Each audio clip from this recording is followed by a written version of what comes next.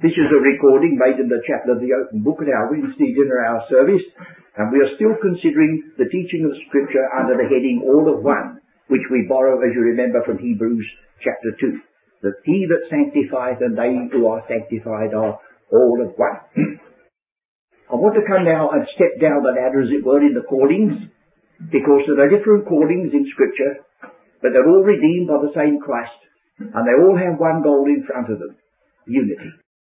Let me remind you, we take the words from Ephesians: Christ loved the church and gave himself for it. And the church there is the body, and Christ is the head. There's a oneness. The Apostle Paul himself said, the Son of God who loved me and gave himself for me, and the life I now live in the flesh, I live by the faith of the Son of God. Well, that's unity. And then we have in John, Jesus, having loved his own that were in the world, he loved them unto the end, and said, Father, I pray that those that thou hast given me out of the world may be one, even as we are one. And then we come to the great John 3:16, God so loved the world and gave his only begotten Son, and the world, or any out of the world, that believe the whosoever gospel, they're going to be one. Well, we're going to look at that today. John's Gospel, chapter 10. There are different modes and ways in which this unity is expressed, but the underlying fact is a blessed one for us all, isn't it?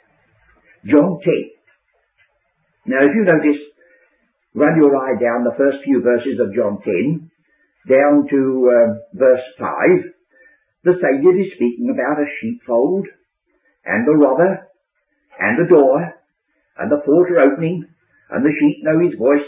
A stranger will they not follow. And then it says in verse 6, this parable spake Jesus unto them, but they understood not the things which he spoke. Now, isn't it extraordinary? I mean, you go, say, up in the mining districts under in North England, and you speak about the coal face, and the stint, and all the depth, and all the various things. They're looking at you with open mouth, and he said, what's the matter? Well, these men looked at the Lord and said, well, we know all that. We know all about sheep and shepherd and door and fold and robbers. What's the idea? Oh, I see. It's a parable. Now he goes all over again and he slips two little words in. He says, I am the door. I am the good shepherd. Oh, I see. Don't you see, in the first part of it, he's telling them something they know so well, that they didn't realise what a picture it was of the Redeemer and his people. So he goes all over again now, very lovingly, very kindly, and slips those words in that make all the difference. Why?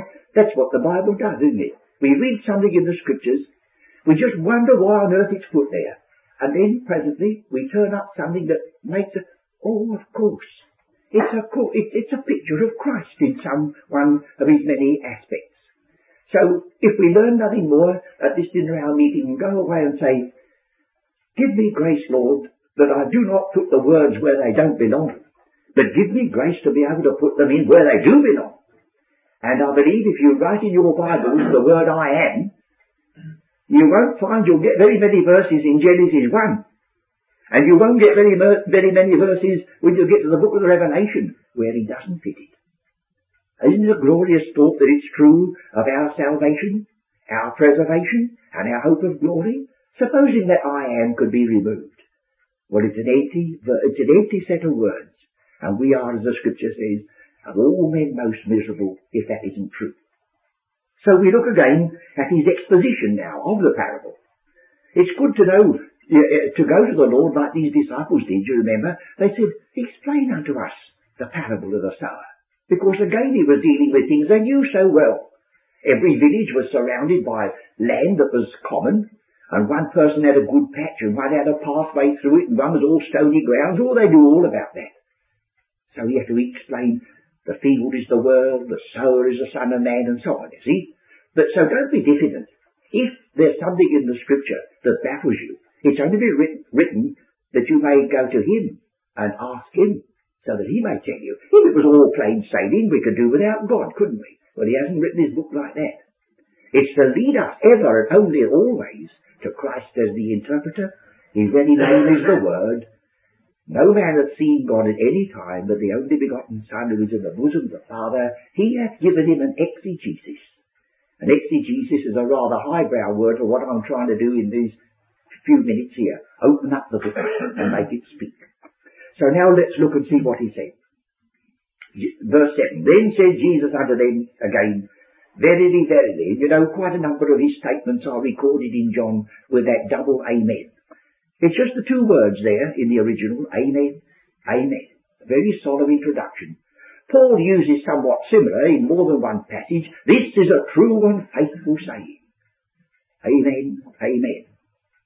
I say unto you, I am the door of the sheep. Well, this is marching entirely with what he's going to say presently in chapter 14. I am the way. No man cometh unto the Father but by me. I am the door. No man enters and no man leaves apart from me. All that ever came before me are thieves and robbers, but the sheep did not hear them. I am the door. And I dare say you know the old story's been repeated many times, that a visitor to Palestine somewhat, I suppose about a century ago when it was not so up to date, he was being taken round and he saw the sheepfold, a square enclosure with a gap in the middle of it. And they told him the sheep were folded there for protection at night time. But just a hole in the wall. And he said to the shepherd, well, where's the door? And apparently that shepherd, without knowing he was quoting New Testament, he says, I am the door, I sleep there at night time. Now the Lord knew that, you see. So it's not a figure that we've got to argue about with hinges and locks. I am the door. There's no entry in, but blessed be God, there's no turning out. And there's no possibility of the enemy getting past. We've got a perfect, safe door there. So there's one thing in the parable we may remember. Then we come down to verse 11. I am the good shepherd. So not only is the door, but he's the shepherd. And the good shepherd is marked by the fact that he gives his life for the sheep. But he that is a hireling, the difference between the good shepherd, whose own the sheep are, and the hireling whose own the sheep are not. See, Jesus loved his own. Chapter 1, he came to his own. And here are his own. Marvellous thought to think that you and I can lift up our eyes to heaven and say, I am his, and he is mine, forever and forever, his own. But he that is a hireling and not the shepherd, whose own the sheep are not, seeth the wolf coming, and leaveth the sheep and fleeth, and the wolf catcheth them, and scatters the sheep. Notice that word catch. The next time it occurs in this same chapter, it is in verse 28. And I give unto them eternal life, and they shall never perish, neither shall any man pluck them out of my hand. That's the same word as the word snap, the catch. I don't think you could perhaps say, neither shall any man catch them out of my hand, because it wouldn't quite fit. Same word though. So if there's a hireling, that glorious protection is not there. But if you belong to the good shepherd, he's given this guarantee. What is the guarantee? My Father which gave them me is greater than all, and no man is able to pluck them out of my Father's hand. Are you waiting for it, friends? There's a oneness coming. I and my Father are one. Now you can lift that verse out and have a ding-dong argument about the deity of Christ and the Trinity and I don't know what. Nothing to do with it. None shall pluck them out of my hand, said the shepherd, and none shall pluck them out of my Father's hand. I and my Father are one over that. Never mind about the Trinity and the deity and all that. Just the one fact that he came to do the will of the Father. And the will of the Father was that none should perish, and none be plucked out of his hand, if they belong to this good shepherd who gives his life for the sheep. And you'll see the giving of his life was a part of the oneness between the two. Verse 17. Therefore doth my Father love me, because I lay down my life, that I might take it again. So I do that, said Christ. No man taketh it from me, but I lay it down of myself. I have power to lay it down, and I have power to take it again. Up to the moment, it's I all the time, but now he brings the Father into it. This commandment have I received of my Father. So I lift out from the words, the blessed words of Genesis 22, when Abraham with a disturbed heart and Isaac wondering what it all about, were going on that journey up the mountain carrying the wood and the knife and the fire. Isaac said to his father, Father, here's the wood, but where is the lamb for an offering? My son, God will provide himself a lamb. And they went, both of them, together. Here's a oneness that goes beyond all the onenesses that we're trying to talk about. If Christ and the Father were not absolutely at one with regard to the purpose and the method and the provision and the goal, well, it would be lovely words but empty. So I've jumped over the oneness you may have thought I was going to speak about in this chapter to emphasise the oneness that makes it possible. But as our time is running out, we'll go now to verse 16. He says in verse 15, as the Father knoweth me, even so know I the Father. So there was absolute fellowship and harmony with regard to their knowledge, his commandment and the purpose. I lay down my life for the sheep. Then he says, and other sheep I have. Now you remember in Matthew the 10th chapter, when the 12 apostles were appointed, he sent them out. He said, go not into the way of the Gentiles, or into any way of the Samaritans, or city of the Samaritans enter ye not, but go rather to the lost sheep of the house of Israel. There was a limitation there. But John, when he wrote his gospel, a long while afterwards, he said, you see, that was true at that time. But now I can tell you that he also said, other sheep I have, I've not forgotten them, and in God's good time the other sheep were going to be called. Here are the other sheep. And it says, they're not of this fold. They didn't belong to Judah or to Israel. They were not descendants of Abraham, Isaac and Jacob. And there are other sheep, do you remember, than Southdown or Welsh mutton. There's all sorts of sheep, and some of them, you know, if you saw some sheep, specially selected, you'd hardly believe they all belong to the same genus. Some of them look like young elephants in comparison with other little ones. Some are black, and some are white, and some are ragged, and some are nice, and so on. And I dare say they've got a different dialect. I dare say some sheep rather criticise the other sheep because they've got rather a tang about their bar. Oh yes, but they're all the sheep that the Lord loved. And he came to seek and to save that which was lost. So he says, other sheep I have, which are not of this fold. Them also I must bring. Them also I must bring. Here is the whosoever gospel of John. Go ye to all the world, the other sheep. Or God so loved the world, the other sheep. And they shall hear my voice. The one characteristic of the sheep is that they hear the voice of the shepherd. You remember he drew attention to that.